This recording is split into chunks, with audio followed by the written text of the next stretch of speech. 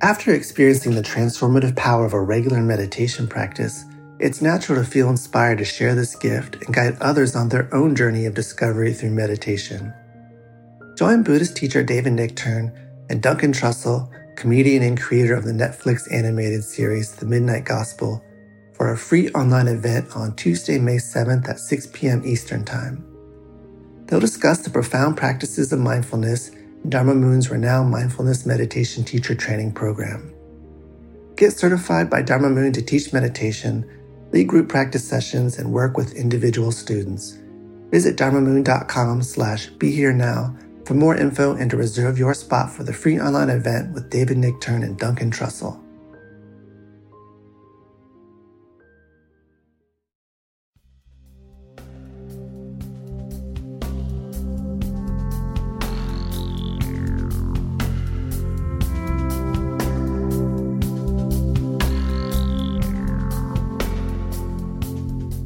Hi, welcome back to Mind Rolling.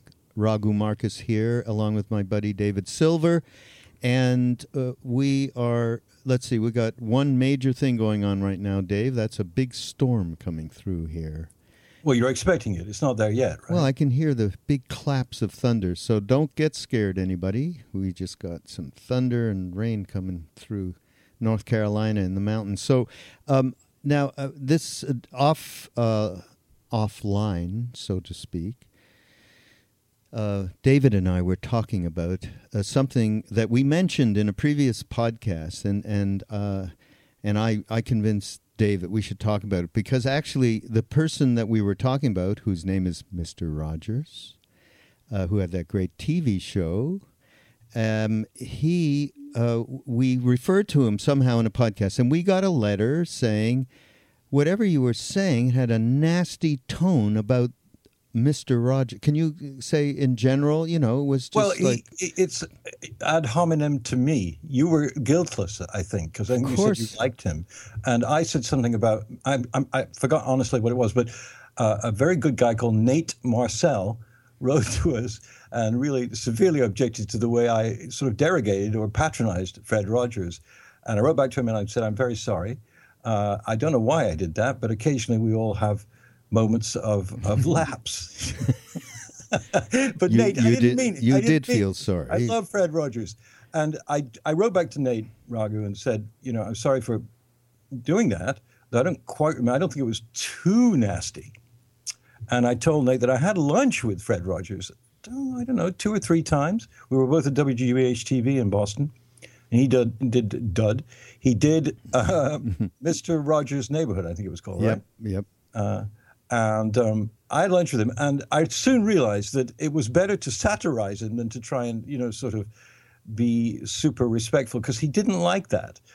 He actually enjoyed my rather scathing impersonations of him, which I would do in front of him. Really? And then he would tell me that my show, which was on at the same time, in the same era, late 60s on GBH, was, basically, ridiculous, which it was.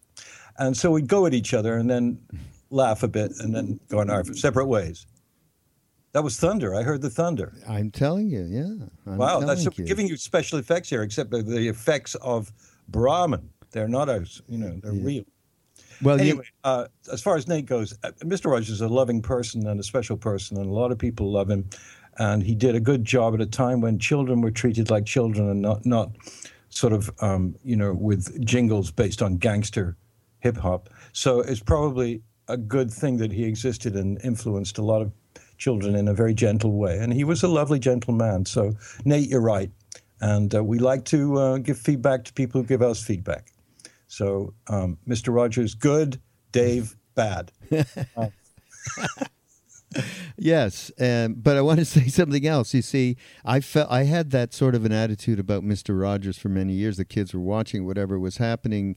He was on. You were someplace. There he was taking, in that sweater. I think he'd take the sweater off and put it on a hanger and everything, and at the beginning of the show. And, so we all had a certain image, and we would call people, hey, Mr. Rogers, mother, that kind of a thing. For whatever cruel reasons that people do things on a day-to-day basis. So then one day, I don't know how many years later, but I was I was actually watching Mr. Rogers' Neighborhood. And I suddenly got, geez, this guy, he is for real. He really is caring and loving and wants only good of children and people. And a certain kind of innocence which we've all lost was present. So from that moment on, I always thought, wow, Mr. Rogers was... I never even knew you saw you had a lunch with Mr. Rogers. Now, Yes. who else out there, folks? Just listen to this. What other podcast could you find somebody who hung out with Jagger and Richards and Mr. Rogers? It'd be impossible to find such a thing. And because of that, we have to go into our commercial, just because this is a star of Mind Rolling, David Silver, that we need you to go to Amazon, and we need you to bookmark our Amazon affiliate link. Go through mindrollingpodcast.com. You're doing it, and we're encouraging this to keep going forward and keep up that great support. Also, audible.com. People are telling me the only thing that's moving, and I think I've said this before in another commercial, the only thing that's rising upwards in the publishing business is books, audible.com books, period. 20%, some crazy thing more. So obviously it's a good habit to have. So go to audible.com and through our portal, and you get a free trial, and you can get soon to come, Dave. I haven't told you this. You're the first one to know it. But we have done, from the Ram Dass side, we have done the latest book into an audible.com book, or into an Audible book. And that is Polishing the Mirror. And our friend Rameshwar Das just recorded it himself, and he's the author with Ram Dass. So you'll be able to get that. And by the way, our T-shirts are going like hotcakes. And we had to get a new order of T-shirts. So your rap the other week was just absolutely, that started the ball rolling.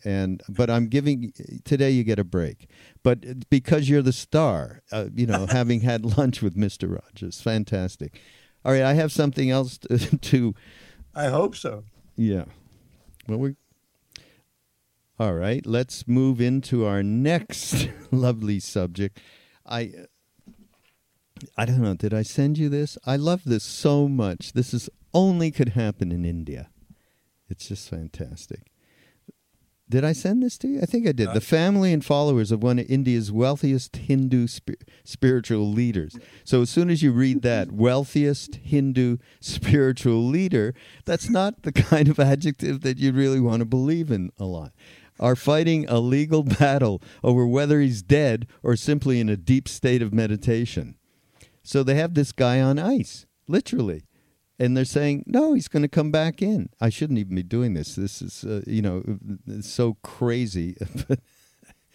It is crazy. But we both read about, usually Tibetan lamas of the highest order who are so pure that that when they do pass on, their body doesn't decay for ages. And their followers, knew this before the death. And, they're just so removed from the distraction for 40, 50, 60 years of meditation that when they leave, the body doesn't decay like most people. So, this isn't ridiculous. And also we know that many yogis, can reduce their breathing speed to almost nothing and stay alive for long time. What about those yogis that with herbs and alone in some cave somewhere, they would spend time like long periods of time. I think it would take like a year, and they'd actually rejuvenate their bodies. And this has been in Yogananda type books. I can't remember exactly. You've actually experienced it. I mean, you and KD and everybody, didn't you meet Little Maharaji? And that's not the Maharaji we usually talk about, but a wonderful yogi called Little Maharaji. Yeah, from Vrindavan. Yeah, we did. And he was very old also, 130, 40 years old. He just died, actually, within the last couple of years. And I don't know that he did the rejuvenation regime that some of these advanced beings can do. But the point here is, like, this is what India is all about. I mean, the truth is this guru could absolutely be in some deep place and is not going to be bothered and is not breathing. I mean, it would be unusual for it to be reported by this particular publication, whose other stories are related articles, right? Guru claims homosexuality can be cured by yoga. Okay, that's another of their articles. Okay, like we might as well stop. About treasure search after holy man's golden dream. So they're having a treasure hunt.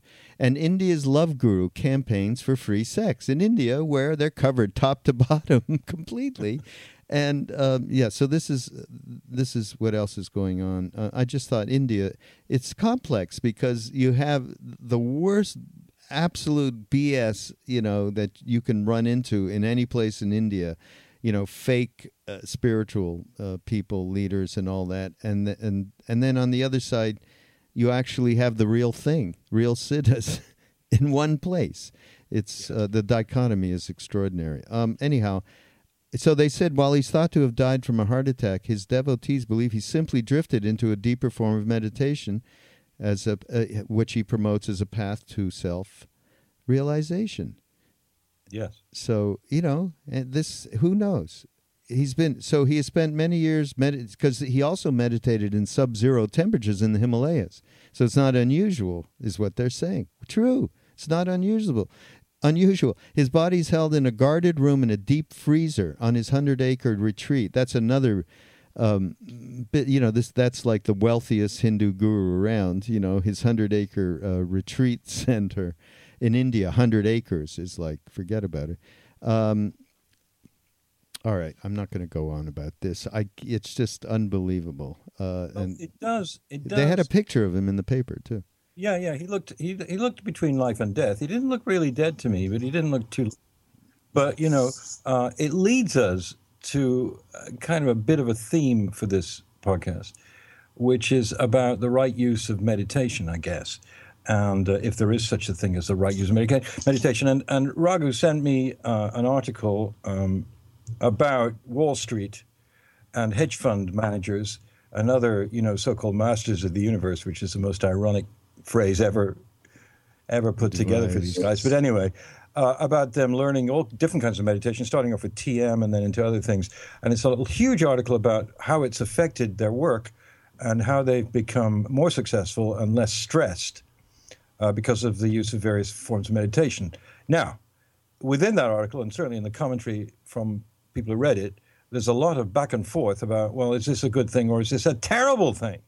In other words, they're going to learn to rip us off even better, right, because they're using ancient techniques. Is this a good thing? Can it be a good thing? And in those commentaries, there was a back and forth that was very intelligent, actually, that said, well, I don't think that meditation can result in anything bad if you're doing it the right way. The question is, what are these people doing it for? Are they doing it just to get more power? And if so, can we really call that meditation? Well, it says here, the idea that type A traders are seeking profit with the same tool that Buddhist monks use to achieve enlightenment might seem like a sacrilege. Yet, most people misunderstand meditation. And this is by this guy, Jay Michelson, who's the author of Evolving Dharma, Meditation, Buddhism, and the Next Generation of Enlightenment, which is, we ought to look him up too. That sounds interesting. But this is exactly what we're talking about with the Indian guru, right? That could be, he either died and it's, that he's on ice and nothing's going to happen, or he actually has the power to be able to rejuvenate his body. And this is it's being done for the good. So a lot of this is around, you can get, one-pointed and use one-pointedness to become more successful. No doubt about it. In any endeavor, from martial arts to, bond traders. So it's really, I think we back up to motivation. I think that has a lot to do with it. On the other hand, who's to say that maybe the just even thinking about meditation, just what it is, or mindfulness, right? Just when you start to think about that, then you sort of naturally think about other things that aren't your thinking about yourself. You might bump into something that brings you out. Even these traders, that are seeking profits, and being, more powerful masters. They might bump into something in one moment that absolutely changes their perspective or gives them some idea about self-interest, about what they are doing. Possible, no? Absolutely. I mean, it's really exclusionary and somewhat elitist to bar these people from that, because, as you say, it gives at least a chance that the idea of greed, power, megalomania will be diminished, and instead of that, they'll learn how to do what they do. After all, trading and so forth is not illegal. It's a legitimate part of capitalism. So maybe when they're doing that and they've made their billion, they will indeed divest of that billion in various very charitable and beautiful ways. Or they'll end up buying the Los Angeles Clippers. I mean, for $2 billion, cost $12 million 30 years ago. I don't know. It's one of those things you can't be too judgmental about. Rago, I read this thing. I don't know where I read it last week. From a person. Oh, it was on Facebook.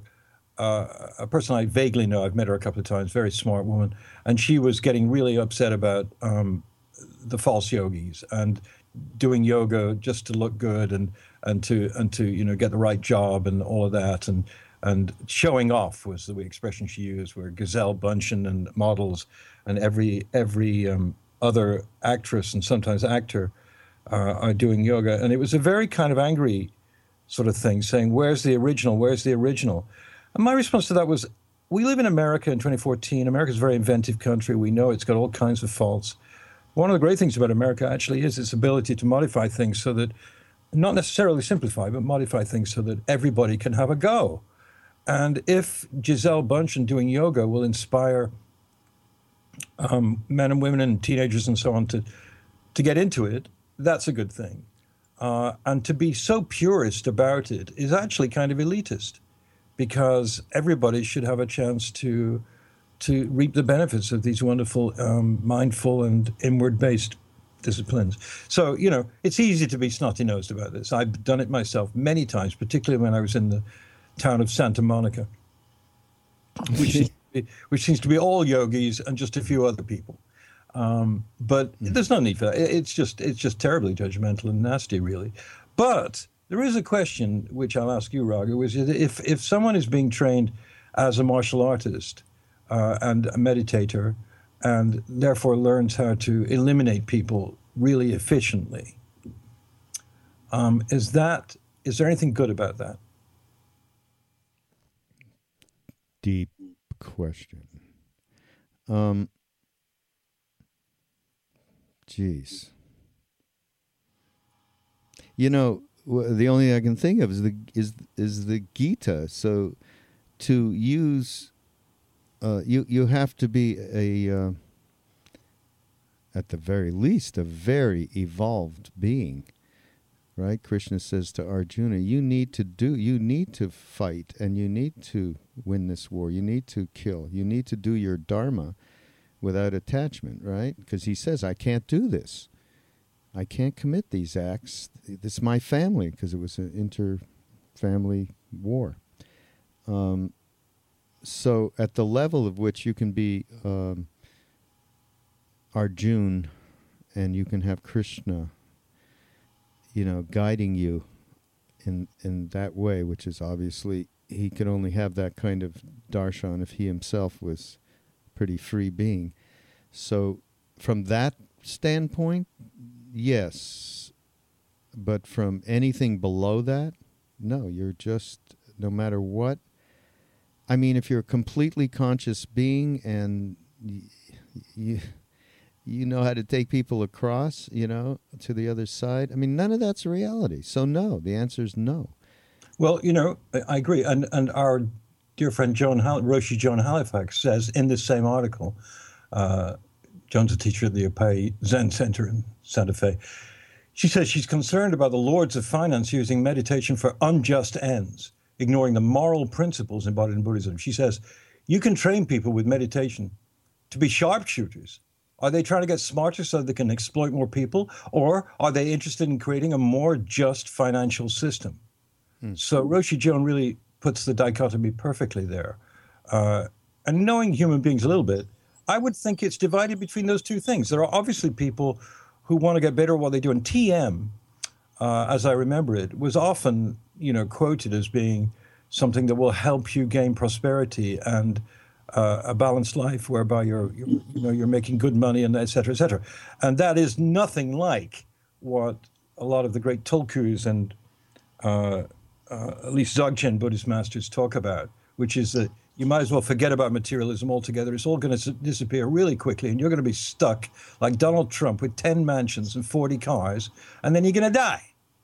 So what is the point of all that? And what was the point of putting all that meditative energy into creating personal wealth? And there is where Joan, I think, hits it. I said that, but what she says is if you can create we're going to have some kind of system. And if she's saying if you can create a more just financial system, which is more humanitarian, and creates less inequality, well then, great. Then you're doing a great service, And I don't think we can say much more than that about it. But it is back to what we said, which she, of course, she's so great, Roshi Joan, in terms of explaining things. I'm putting them to very succinct and understandable sound bites.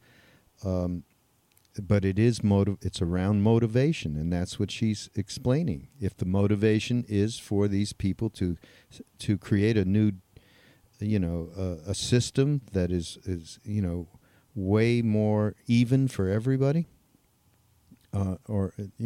then of course this is a great thing. Utilizing, mindfulness, meditation, one-pointedness, whatever. So, but if it's not, then it's definitely another thing, and it is, it has a destructive nature to it. So it is using these tools for a destructive nature thing. I like this little thing, though, that they talk about. Excuse me. They talk about meditation as brain hacking. I love that term, though. Isn't that cool? Brain hacking, yeah. He's saying because it exploits the elastic nature of our gray matter. Exploits the elastic nature of our gray matter, altering its makeup. Altering as such, it may be the ultimate disruptive technology. Brain hacking, that kind of talk gets the attention of traders. Okay. These guys are saying there's an edge here that I need. So they keep coming back with this thing about it all boils down to winning. This is going to help them win. They need to win a lot every day over at Goldman Sachs, right? And that's what they're saying. But in another way, the idea, I love the concept of brain hacking because isn't that what it does? It disrupts that normal the patterns, the habitual tendencies, the endless caught in, thought after thought, emotion after emotion. It disrupts that. So I love this. Can we co-opt this thing, Dave? Brain hacking? I want to co-opt this. Yeah, brain hacking. Let's register it and write a book, Brain Hacking. I mean, the brain hackers. Yeah. It's fantastic. That'll be the name of the podcast, right? I mean, I guess, everything is a vehicle, and that when we talk about martial arts, for instance, most great martial artists, I think, would say that it's a meditative discipline. It's not actually designed to kill people anymore, but the practice of Tai Chi or Qigong balances you and centers you, and eventually will give you that road to enlightenment, liberation. And I know that that's true because we've all met people who've been very serious martial artists who are incredibly advanced in their own way and very gentle, interestingly enough. To deny that possibility is ridiculous. But in this article that you sent me, which is really interesting, actually, they talk about guidance. and the fact that if there's some guidance from a master or a great teacher to the person that's learning meditation, they will be guided to not use it to further exploit other people or to become oligarchs or something. Right. Because, as you said before, if you're meditating, the frontal lobe is completely affected.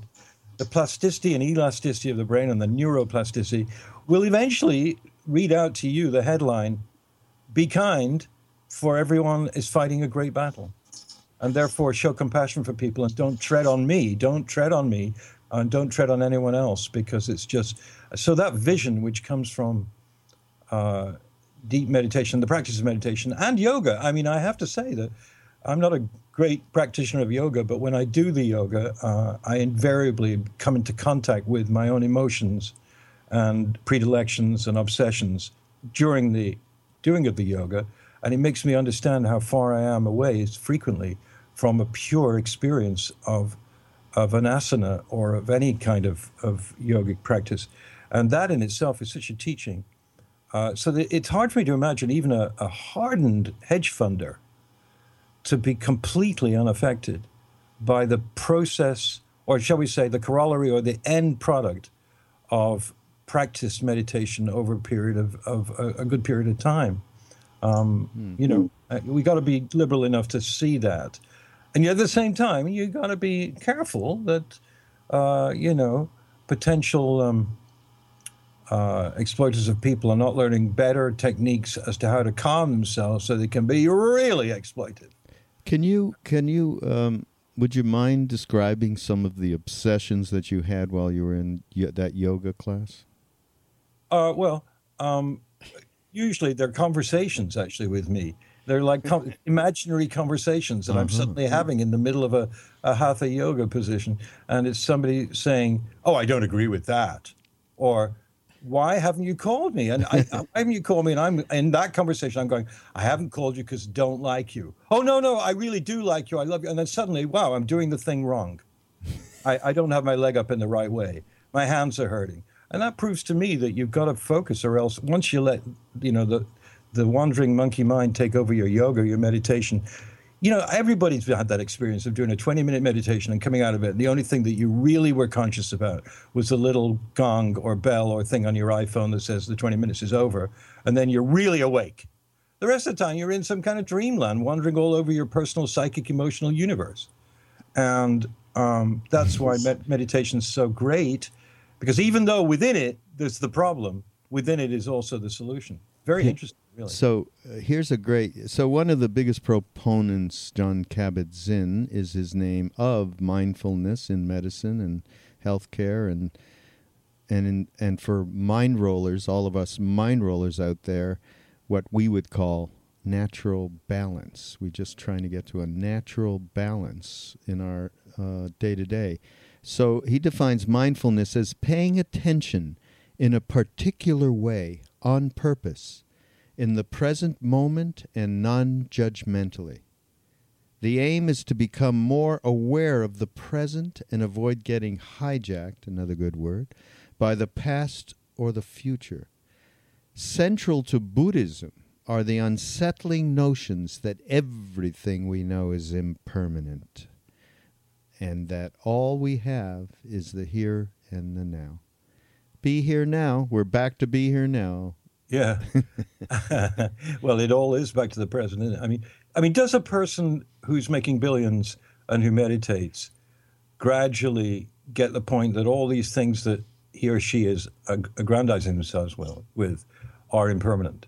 And therefore, oh my goodness, I'm going to stop acquiring stuff and do something better with my life because of meditation. Is it powerful enough within a really, really obsessed personality who wants to be a billionaire or something with great power? Will it sort of moderate that? There's a billion. I don't know. I don't know. I'm not. Well, I just think there's a billion, quadrillion lifetimes, incarnations, right? Everybody is going through.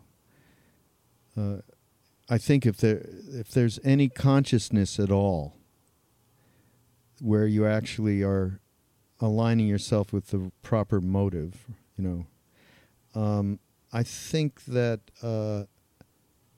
again, even the trader on Wall Street can be doing it for all of the wrong reasons, so to speak. But they're actually reasons that help him sleep better, aside from winning, feeling like he's more on top of it, he or she. So it is not serving, and it is certainly destructive from what we've certainly experienced in the last, since 2008, where we've come how hyper aware of what these trading properties can actually do and affect people on an individual basis in a very, very negative manner. So, but again, you go back, there's that one moment that something's able to slip in. The brain hacking, has an effect that makes somebody vulnerable or makes them see their own self-interest so strongly that their motivation starts to change. So who's to say if that, and so I think it's just fine. I think it's like, everything you're talking about yoga and how it's just become, so commercialized and it turns off many, many, many people. We were going to, you suggested this, and we'll have a chat with my wife, Saraswati Devi, who is a Chinese medicine doctor and a yoga instructor, and has combined these two disciplines along with the Tao together, and that'll be an interesting time. We can talk to her and get her perspective on yoga. And we have a little something from Ram Dass that we can also give us another perspective, which really addresses everything, because it's the same principle for anything, any spiritual path. It's the same, using meditation, chanting, reading spiritual books, hanging out with teachers, the holy men, whatever it is, it's what you're bringing in that moment. And there's lots of motivations for power, at every, on the aegis of almost anything, practically everything. In fact, everything. So, yeah. But ultimately, so I'm down for as much as people want to get connected to mindfulness. I think it's a good thing, even though initially it may be not for the correct reasons. Yeah. Well, I think we're being, nice about it, and we should be. But, because to be, Not nice. What nice? I didn't feel nice. No, you're saying that it's, you're just being tolerant. You're saying, well, people who are doing it to gain, foothold in a higher capitalist state they're allowed to do it. It's fine. It's better than just an all-out, completely desire-motivated megalomania, which can really hurt people. And hopefully, capitalism may not be the best system in the world, but it has some good points to it. It encourages some kind of progress. We get. Let's put it this way: it's better than doing meth. Okay. Yeah, it's better than doing meth. Or exactly. coke, which apparently a lot of these traders have done, and it's that kind of job, right? Get hyped up. But it could saw be the Leo DiCaprio film, and I'm sure that was exaggerated, but there was a moment back then when they were just going crazy with the. They probably are still now, some of them. Yeah. But again, it just maybe just because it's meditation, you're not necessarily going to wake up under any circumstances unless you're supposed to wake up, and.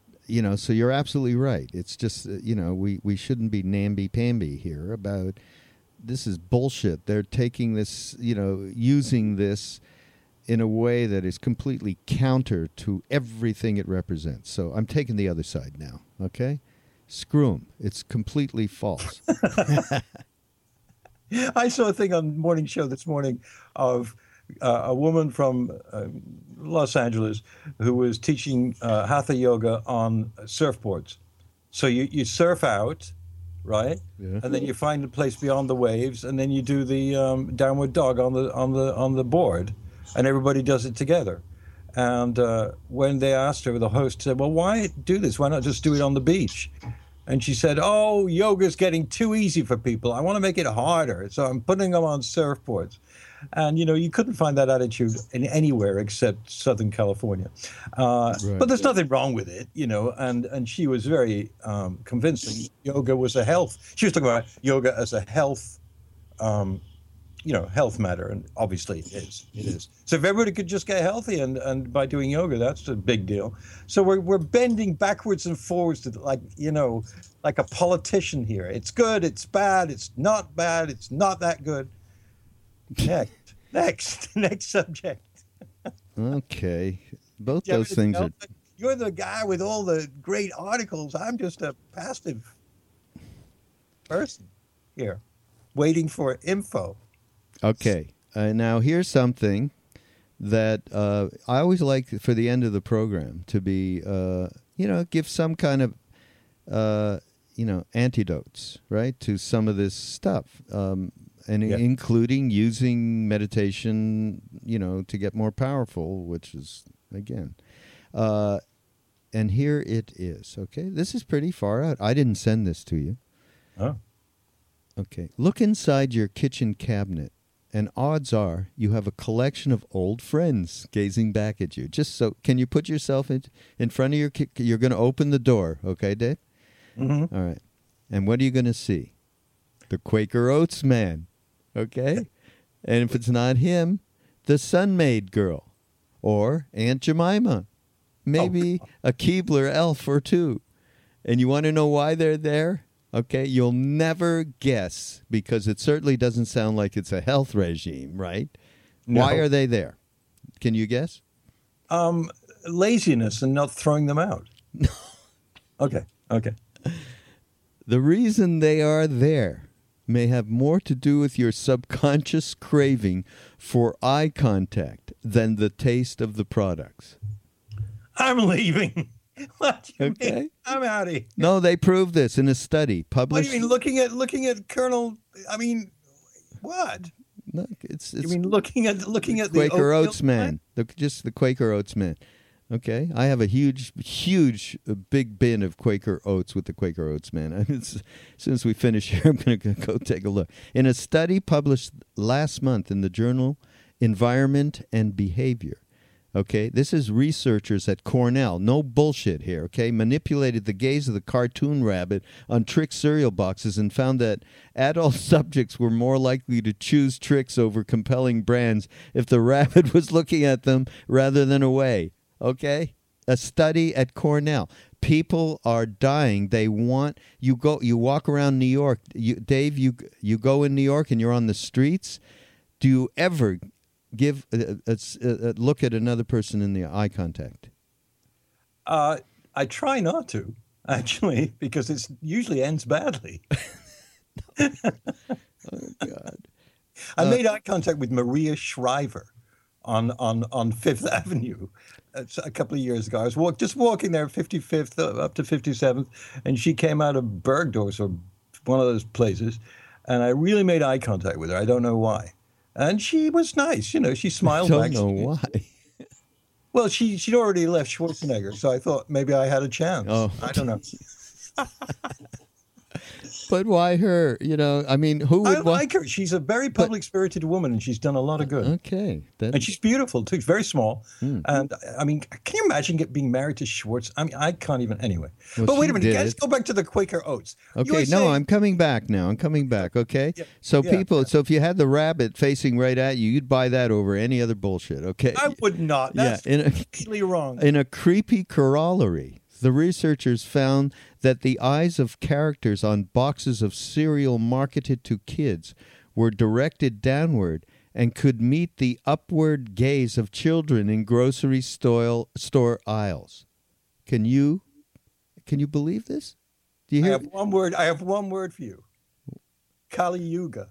Yeah. This is a good thing, you'll see. Making eye contact even with a character on a cereal box inspires powerful feelings of connection. Professor at Cornell of Applied Economics and Management and the director of the school's Food and Brand Lab. Cornell has a food and brand lab, and one of the authors of the study. So this follows a flurry of recent research on the magnetic and mesmeric nature of eye contact and its essential role in developing emotional stability and social fluency. Yeah, between people.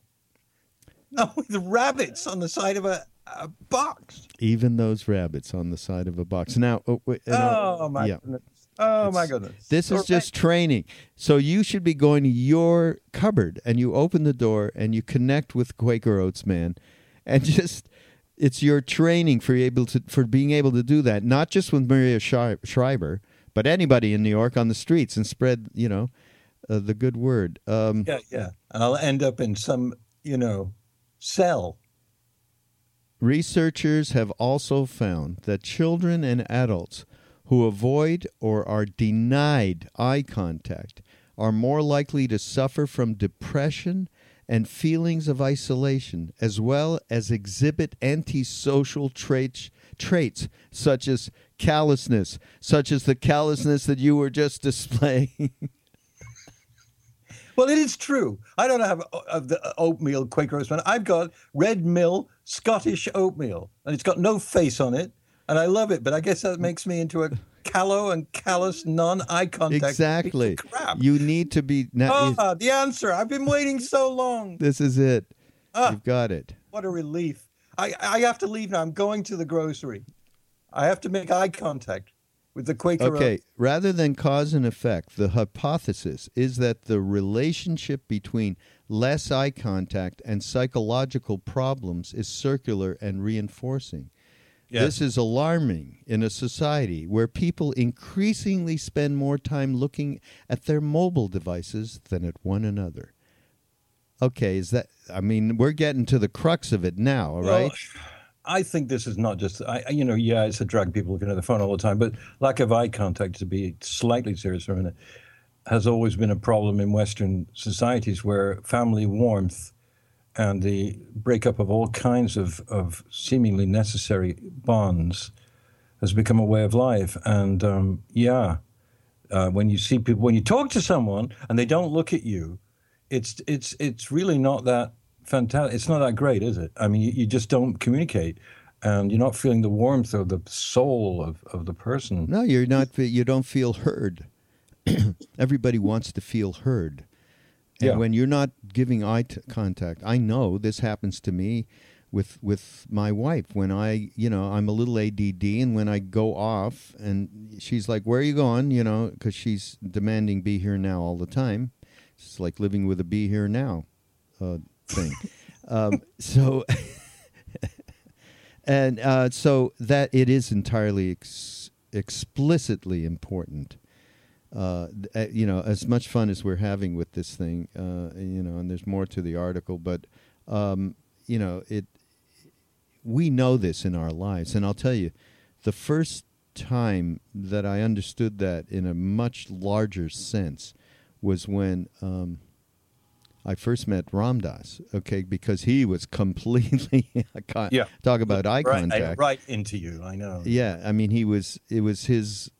when I look back on it now, it was his way of demonstrating his commitment to being present in the moment.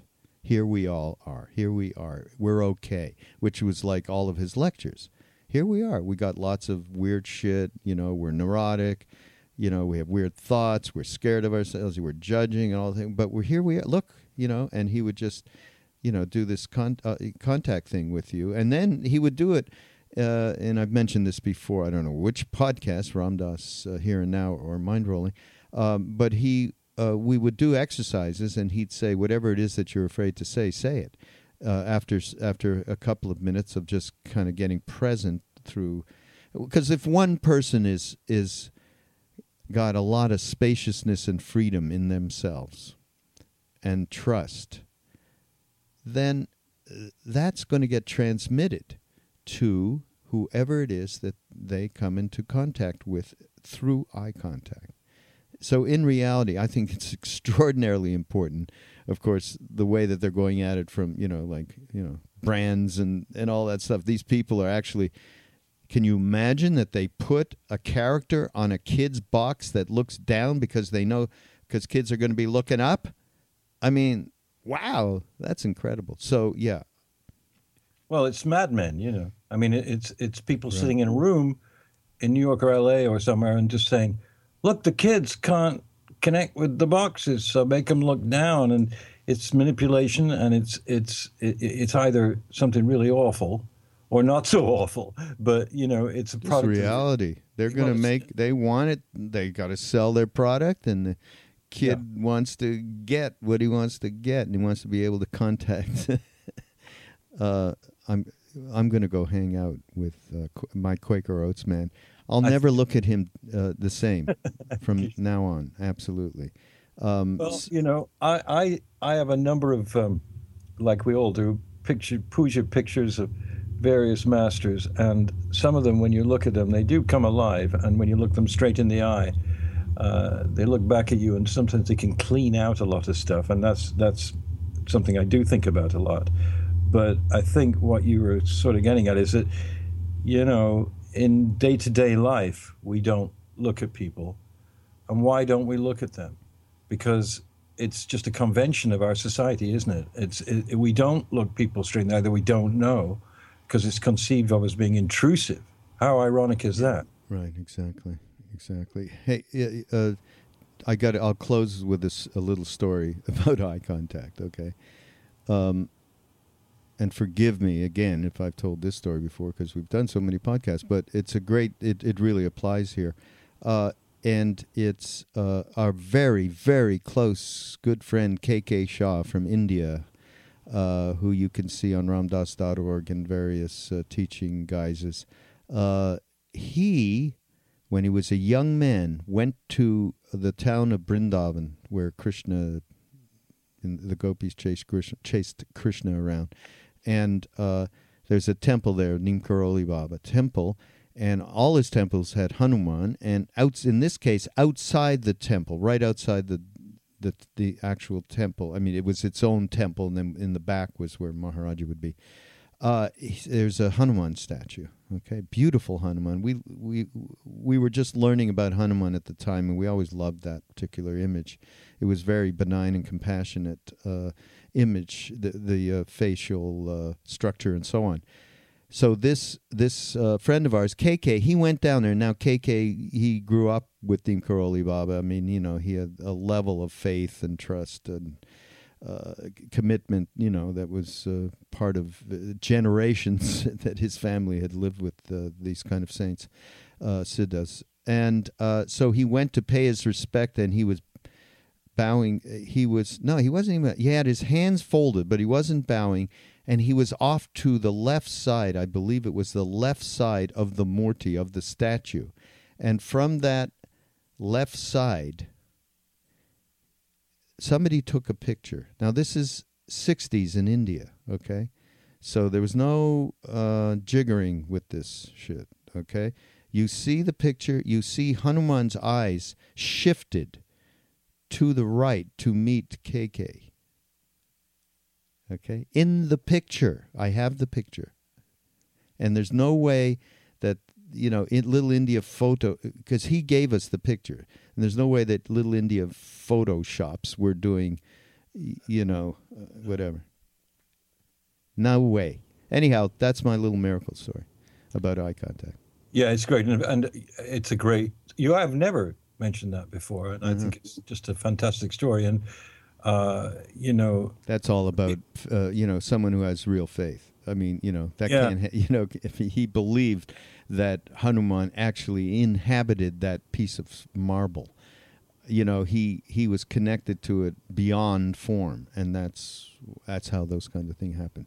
Anyhow, not to get too trippy. Well, I mean, it's a miracle in the, sort of like the, Christian Catholic people talk about weeping Madonnas and so forth, and one can be cynical, very skeptical about that. But I guess that I'm really interested in the deeper aspect of psychokinesis, and you're looking at the Hanuman, and it moves and things happen that are beyond time and space because you've put yourself also right to connect with that plane. And so it isn't very much to think, okay, if you're both connected, if there's an inherent quality, and we've all been in temples and places where there's just a vibe that you could cut with a knife. It's just so amazing, and it does change you and puts you in a state of a much more contemplative and compassionate state as a rule. And how do you explain that? I mean, why would a building made of mud or made of brick or stone and having icons in it, why would it feel any different from a Burger King?